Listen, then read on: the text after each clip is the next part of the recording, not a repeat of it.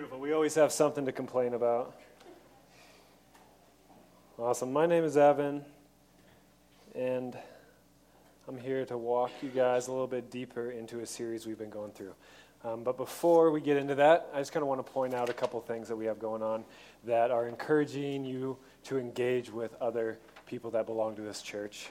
Like Carrie said, in the handout, there's multiple ones listed, but I just wanted to point out two. First one, small groups are starting up June 5th.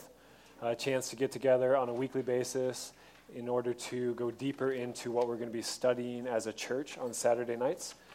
So each week it'll be a different topic, and I'll hand out verses ahead of time so that way you can explore them on your own and then get together and just get to know some other people that are just as interested with God as you are, that want to share life and fun, good, bad, all of that stuff together. So if you got any questions about that, ask me or Sarah Piaski. His number is on there. Also, June 3rd, we're going to go hang out in the woods and have some fun. Hopefully it'll be similar weather, early morning, like 10 a.m. on Sunday. Just get out and play. And so a great chance to invite other people that like to get outdoors so that way they can kind of get to know more of who we are and what we're all about. Awesome. So we're coming to the end of like a 3-month series where we've walked through the entire Old Testament, basically from Deuteronomy through the prophets. We've called it The Character of God and the Propensity of Man. And this was a huge thing to take on in such a short amount of time. 1,500 years of history, like 36 books of the Bible. My hope with it, as Ben and Chris is that this just kind of whets your appetite to figure it out for yourself. The Bible is so accessible. If you're willing to put the time into it, to reading it, and then searching out resources to help you understand it, it's so accessible. That's why we have it. And with this series, we've been looking at the character of God and propensity of man. And if you read through Joshua, through 1st and 2nd Kings, 1st and 2nd Chronicles, you'll see the character of God repeated over and over and over for yourself. So I really encourage you to take that time this summer, this next year, grab one of those reading plans, do something to get yourself in the Bible rather than having to rely upon somebody to bring you something 30 minutes a week. It's so minuscule. All right, let's pray real quick, and then we'll jump into it. God, we are here because we desire to know more of who you are. We desire to know more of how we should live this life. We come to you because you are the one who made us. You understand all things. And so we ask that you would give us some deeper wisdom today that we can apply to our lives, that can help us live the way that you designed us to live. Please bless this time. Amen. All right, so over the past 10 weeks, we've walked through 1,000 years of Israelite history. From the book of Joshua through the prophets, from them conquering the land of Canaan to being exiled from the promised land. Like I said, we've been focusing on the character of God and the propensity of man. We have seen a God who has given his people the opportunity to do great things. A God who built a beautiful and prosperous nation for his people. A God who stayed in their midst, giving them the ability to continually interact with him. A God who placed the nation of Israel in the middle of a major trade route so that they could glorify him and show that he delights in blessing all people. But we've also seen the tendency of man to forget who God is, what he's done for them, and the blessings that he has promised. As a nation, Israel quickly forgot that what God had done for them in Egypt. Then they turned away from the one that had redeemed them from slavery and assimilated with the nations around them. Generation after generation rejected God and worshiped stones and pieces of wood. Because God gave Israel free will, we then saw God allow his people to be overtaken by their enemies. We saw a God that allowed Israel to experience the natural consequences of their choices. Reject your protector and be conquered by those stronger than you. We saw the nations of Assyria and Babylon defeat the Israelites, destroy their capitals, and haul away the survivors hundreds of miles away to foreign lands. This seems like a logical ending point for God's relationship with Israel. He gave them endless opportunity and support to do amazing things, and they utterly rejected him. Generation after generation. Therefore, they reaped the consequences of the decision that they had made. Time for God to move on. But that is not who God is. Throughout the 1,000 years of Israelite history, we saw a God that is merciful and gracious, slow to anger, and abounding in steadfast love and faithfulness. That's what Moses said in Exodus 34:6. And we saw a God who lived up to that millennial after millennia. A God who continually redeemed his people from their own choices. And that is what we will see wraps up the Old Testament. The God of the Bible is a redeemer. We spent the last 3 weeks looking at the consequences of our choices and why we go through hardship, which we'll dabble in a little bit tonight, but I want you to walk away with that phrase, if nothing else. The God of the Bible is a redeemer. So we're going to spend a little bit more time just kind of exploring the biblical narrative before we get into any application. So 70 years after Jerusalem was destroyed and the Babylonians took the Israelites captive, Persia conquers Babylon. And this is in all the history books. This is outside of the Bible as well, extra biblical literature. In the first year of his reign, the king of Persia speaks out. Let's look at Chronicles, 2 Chronicles 36, 22, and 23. Last verses of 2 Chronicles. In the first year of King Cyrus of Persia, in fulfillment of the word the Lord spoke by Jeremiah, the Lord stirred up the spirit of King Cyrus of Persia, so that he sent a herald throughout all his kingdoms and declared in a written edict. Thus says King Cyrus of Persia, the Lord, the God of heaven, has given me all the kingdoms of the earth, and he has charged me to build him a house at Jerusalem, which is Judah. Whoever is among you of all his people, may the Lord his God be with him. Let him go up. So out of this decree, 50,000 people of Israel returned to the dismantled city of Jerusalem. Nehemiah rebuilds the walls. Ezra comes in and teaches the people about the law and what God has called them to do. The Jews grow in number and in strength over a 400-year period. They are seldom free from the control of the nations of Persia, Greece, and Rome, and they are never brought back to their former state of glory. However, 400 years after the return from exile, God sends their Messiah, the one that they've been waiting for, the one that they've been reading about in the prophets, people like Isaiah. But Jesus did not come to conquer Rome and reinstate the kingdom of David and Solomon. He came to bring God's plan of spiritual redemption for all of humanity to a climax. Now, for the first century Jews, this did not make sense. It did not fit into their thoughts of what redemption should look like. They wanted God to return them to the golden years of national wealth and domination. But God had other plans for Israel, for them to be a conduit of his goodness being poured out on the entire world. So that's like 500 years of biblical history, biblical and extra-biblical history. There's a lot of forms of application we can pull from those 500 years. But what I'm going to do to kind of help us focus in is bring us to Ezekiel 47. Ezekiel was a prophet that was around during their exile. Ezekiel 47. And so we're going to kind of skip the middle section, but I'll kind of walk you through what we're looking at first. So starting in verse 1. Then he brought me back to the entrance of the temple. I guess a little context. So Ezekiel has been wrapped up in a vision by God. So God is taking him through, showing him how the temple will be restored and that God himself will enter into the temple.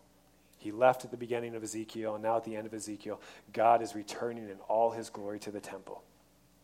Then he brought me back to the entrance of the temple. There water was flowing from below the threshold of the temple towards the east, for the temple faced east. And the water was flowing down from below the south end of the threshold of the temple, south of the altar. So try to just get a picture of what's happening. Then he brought me out by way of the north gate and led me around by the outside of the outer gate that faced towards the east. And the water, that's the focus of this, was coming out of the south side. We're going to skip down a paragraph to the second part of verse 6. Then he led me back along the banks of the river. As I came back, I saw the bank of the river a great many trees on the one side and on the other. He said to me, this water flows towards the eastern region and goes down into the Arabah. Think about the desert of Arabia. And when it enters the sea of stagnant water, the water will become fresh. Wherever the river goes, every living creature that swarms will live, and there will be very many fish once these waters reach there. It will become fresh, and everything will live where the river goes. People will stand fishing beside the sea from En-Gedi to Engalam. It will be a place for the spreading of nets. Its fish will be of a great many kinds, like the fish of the great sea. But its swamps and marshes will not become fresh. They are to be left for salt. On the banks, on both sides of the river, there will grow all kinds of trees for food. Their leaves will not wither, nor their fruit fail, but they will bear fresh fruit every month, because the water for them flows from the sanctuary. Their fruit will be for food, and their leaves for healing. Let's take a little time to understand what we just read. So the river is flowing out of the temple of God, which means that the source of the river is God himself. As the river flows away from the temple, it goes into Arabah, which is a barren desert. Wherever the river goes, life follows. Animals flock towards it and live in it. Fishermen are provided for in great abundance. Trees whose leaves never wither and never cease bearing fruit grow on its banks. From these trees come food and medicinal leaves. The river provides life where there is no life. It creates resources, restoration, and beauty. It's pretty obvious, but this metaphor speaks to who God is and what he provides for his people. Just three things. There's more, but one, he brings life. And I'm going to give you a verse for each of these just to show the Bible reiterates it. And there's so many different verses that show that he brings life. John 1, 3, and 4. All things came into being through him, and without him not one thing came into being. What has come into being in him was life, and the life was the light of all people. It's talking about Jesus. Second thing we see of God, he restores what is broken. 2 Corinthians 5:17. So if anyone is in Christ, there is a new creation. Everything old has passed away. See, everything has become new. And the third thing we see about God, he provides us with all that we need. Matthew 6. I kind of broke it up a little bit, but therefore I tell you, this is Jesus talking, do not worry about your life, what you will eat or what you will drink, or about your body, what you will wear. Is not life more than food and the body more than clothing? And he talks about the sparrows and the lilies, and then he comes down to this statement. But strive first for the kingdom of God and his righteousness, and all these things, everything we need, will be given to you as well. God is the source of goodness in this world. Without him, we have no good thing. All right, so let's move it more into application now that we understand the river. We'll read that middle section, Ezekiel 47, 3 through 6, and this is really what we're going to hone in on. Going on eastward with a cord in his hand, the man measured 1,000 cubits and then led me through the water, and it was ankle deep. He measured 1,000 and led me through the water, and it was knee deep. He measured 1,000 and led me through the water, and it was up to the waist. Again he measured 1,000, and it was a river that I could not cross, for the water had risen. It was deep enough to swim in, a river that could not be crossed. He said to me, mortal, have you seen this? Man, whenever they say that in the Bible, it's like, pay attention. Mortal, human, man, woman, have you seen what I just showed you? There's major significance here. So as Ezekiel is led away from the temple, the further he goes down the river, the deeper it gets, right? Which makes sense. It goes ankle, knee, waist, and then overhead. For the Jews, the number 1,000 can be seen as symbolic for a complete number, a complete amount, especially in the prophetic writings.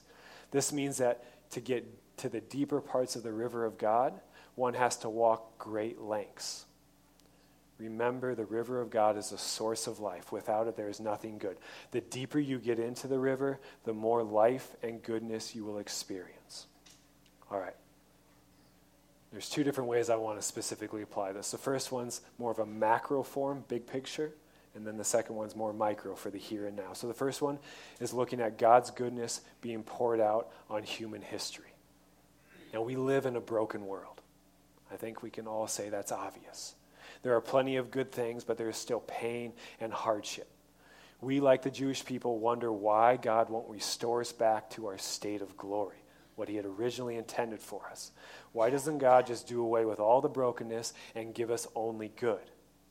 Why doesn't he hit the start button for the end time so that evil will be done away with and good will reign?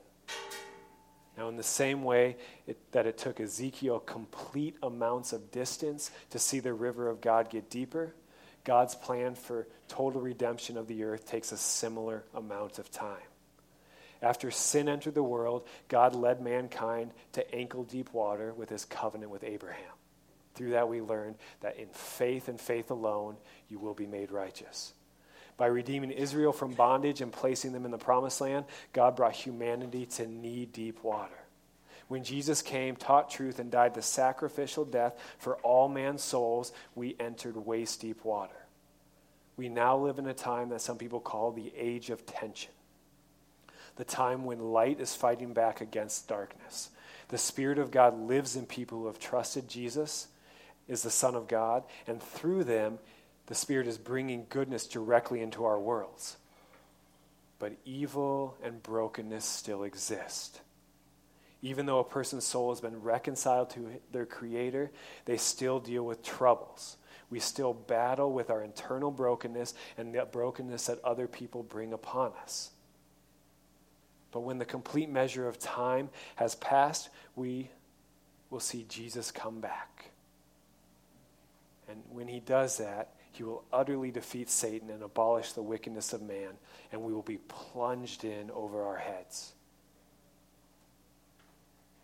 We will be fully immersed in life. We will swim in God's unending goodness. When that day comes, God will completely redeem all his people from the heartache and loss of this life.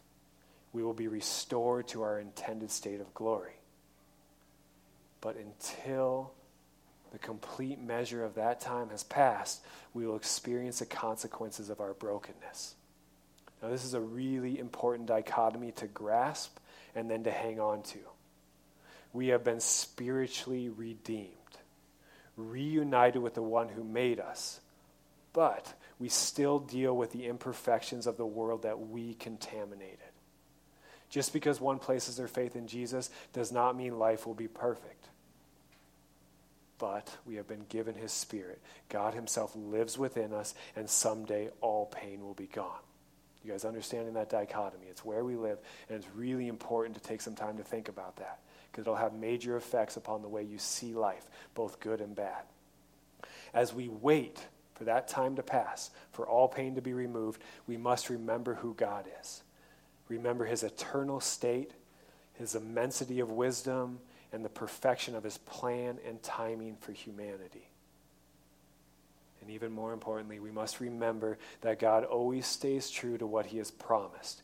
He will make all things new. I love the way Peter puts it in 2 Peter 3:8-10. But do not ignore this one fact, beloved, that with the Lord 1 day is like 1,000 years, and 1,000 years are like 1 day. That is not literal. Please do not try to figure out when Jesus is coming back based on that verse. The Lord is not slow about his promise, as some think of slowness, but is patient with you, not wanting any to perish, but all to come to repentance. Speaking of the timing of God bringing Jesus back. But the day of the Lord will come like a thief, and then the heavens will pass away with a loud noise, and the elements will be dissolved with fire, and the earth and everything that is done on it will be dissolved. That's a big picture view of God's redemption of humanity, of this world. Now I want to focus in on us here and now, more of a micro form of application. As we live in the age of tension, we have the ability to be personally redeemed day after day. That's what the Bible shows us. God is a redeemer. We can experience it day after day. Even though the darkness still exists and the battle rages around us and within us, God can pour out his goodness on us now. For the followers of Jesus, the river of life is within us. Jesus puts it this way in John 7. On the last day of the festival, the great day, while Jesus was standing there, he cried out, "Let anyone who is thirsty come to me, and let the one who believes in me drink. As the scripture has said, out of the believer's heart shall flow rivers of living water." Now he said this about the Spirit, which believers in him were to receive. For as yet there is no Spirit, because Jesus was not yet glorified. We have been given full access to God himself. There is nothing restricting that. But it is our choice if we wade deeper into the river. One of the foundational premises of the Bible in this life is that we have been given free will. It is our choice where we seek life from. We can pursue contentment and purpose from endless things. You got popularity and pleasure, money, success, relationships, right? And the list goes on and on. Or we can seek peace and fulfillment from God. Like we already saw in Ezekiel's vision, God is the source of all life. From him alone comes what we truly seek. In order to experience more of God's goodness in our lives, we must go to the river. Once we are there, we must wade in deeper and deeper if we want to truly experience the fullness of his goodness here and now. In the same way that Ezekiel had to walk a full measure of distance to become more submerged, we must be willing to commit our time and our lives to God to become more surrounded by his redeeming power.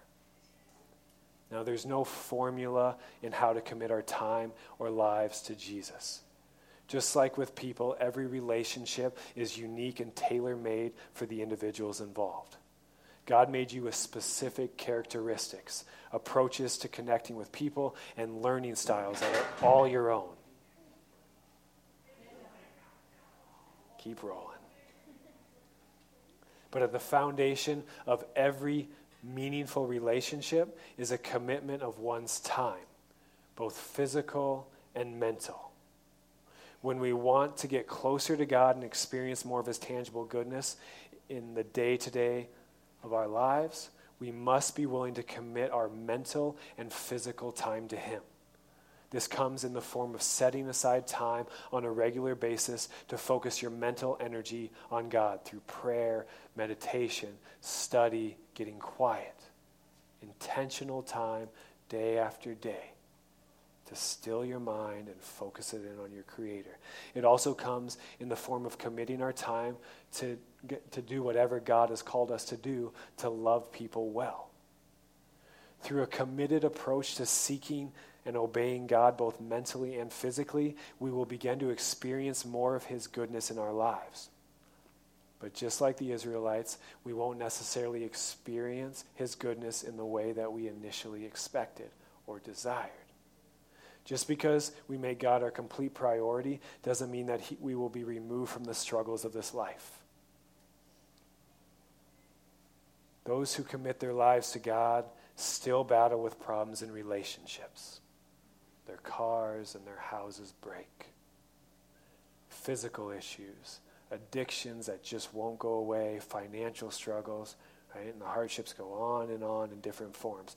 But the more that one fixes their focus on the source of life, the more love, joy, peace, patience, kindness, generosity, faithfulness, gentleness, self-control.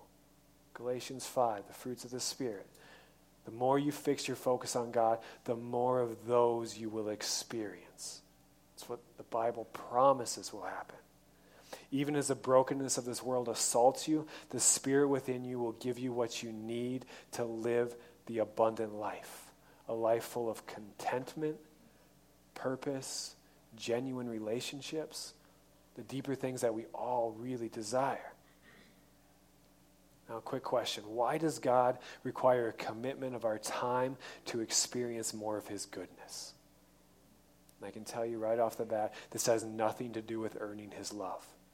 His love for all of humanity is unwavering and does not come based on our actions. His love is an unearned gift. That's what it says cover to cover throughout the entire Bible. The reason that experiencing deeper levels of his goodness is contingent upon our commitment of our mental and physical time is because of the battle of influence we constantly face. We are surrounded by a culture that encourages us to live differently than we were created to live. Selfish pursuit is at the core of our culture's philosophy.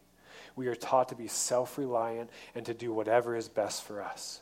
Whenever the hardships of this life hit us in the forehead, we are overwhelmed by stress and anxiety. When a person sees himself as the center of the universe, they are forced to rely on themselves when things fall apart, which will lead to fear and worry, because we understand our incompleteness. But the approach of the Bible is one that is centered on God, that he is all-powerful and fully loving, that he created each individual for specific purposes, that he continually interacts with his creation in order to bring them through their suffering. Out of this philosophical lens comes better relationships, more fulfilling purposes for life, and our hardships are much easier to handle. Daily, we fight the battle of being influenced by our culture or God. The more time we commit to either one, the more they direct our thoughts and our emotions, which directs our actions. By committing more time to seeking God and obeying him instead of our culture, the more we will experience a goodness that permeates our daily lives and overwhelms our struggles. Paul puts it this way in Romans 12, 1 and 2. I appeal to you, please, therefore, brothers and sisters, by the mercies of God, present your bodies as living sacrifices, your mental and physical time, holy and acceptable to God, which is your spiritual worship. Do not be conformed to this world, but be transformed by the renewing of your minds, so that you may discern what is the will of God, what is good and acceptable and perfect. The way that your mind is transformed is by presenting your bodies, your physical and your mental time to God. And through that, you will see what is good and acceptable and perfect, and you will experience that goodness, his goodness poured upon you. Wherever you're at in your spiritual life, I promise you, you can wade deeper into God's goodness. If you are on the bank, up to your ankles, shins, knees, thighs, waist, chest, overhead, wherever you are at, you can always be more submerged in the life that God longs to bring you. Going deeper requires you to commit your life to the one that made you, to seek him on a regular basis, and to be willing at time to move into the unknown, trusting that God will provide.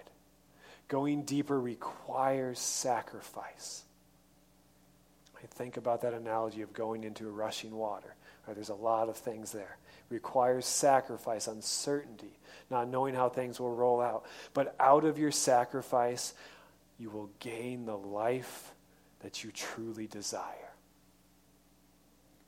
And we're going to take communion tonight.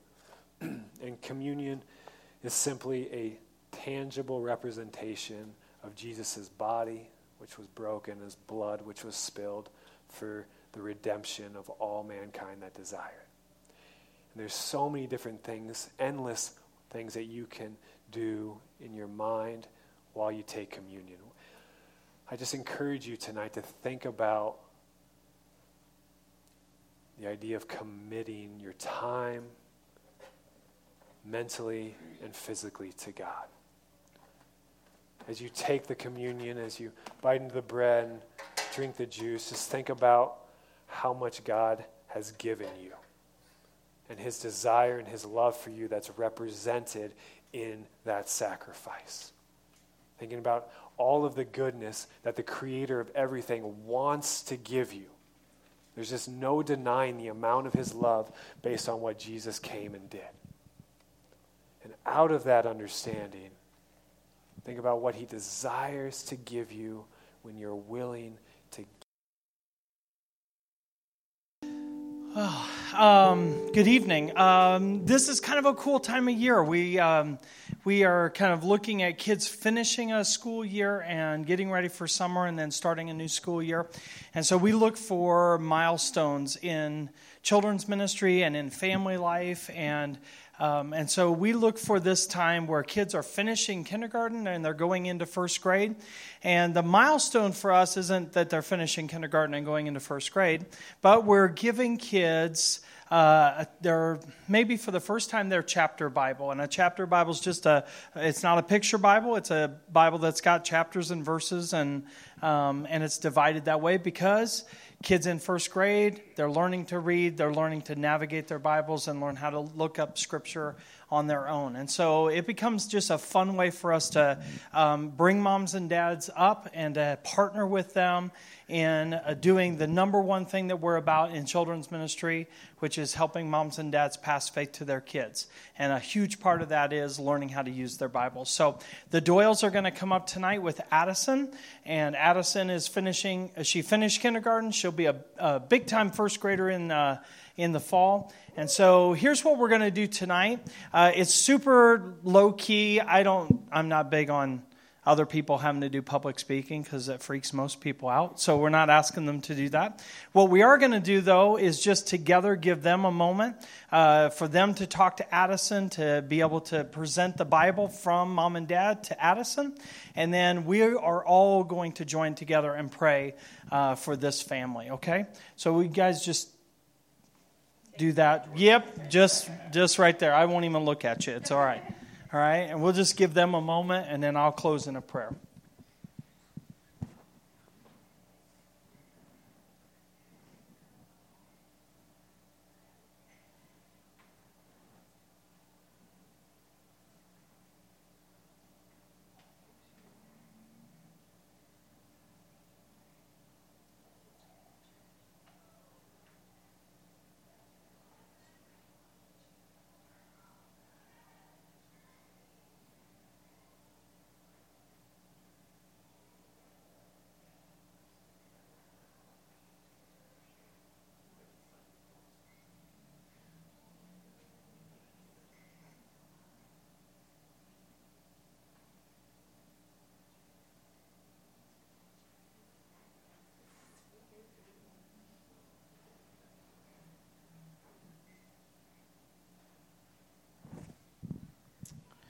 You guys are going to love exploring that with her, and it's super fun.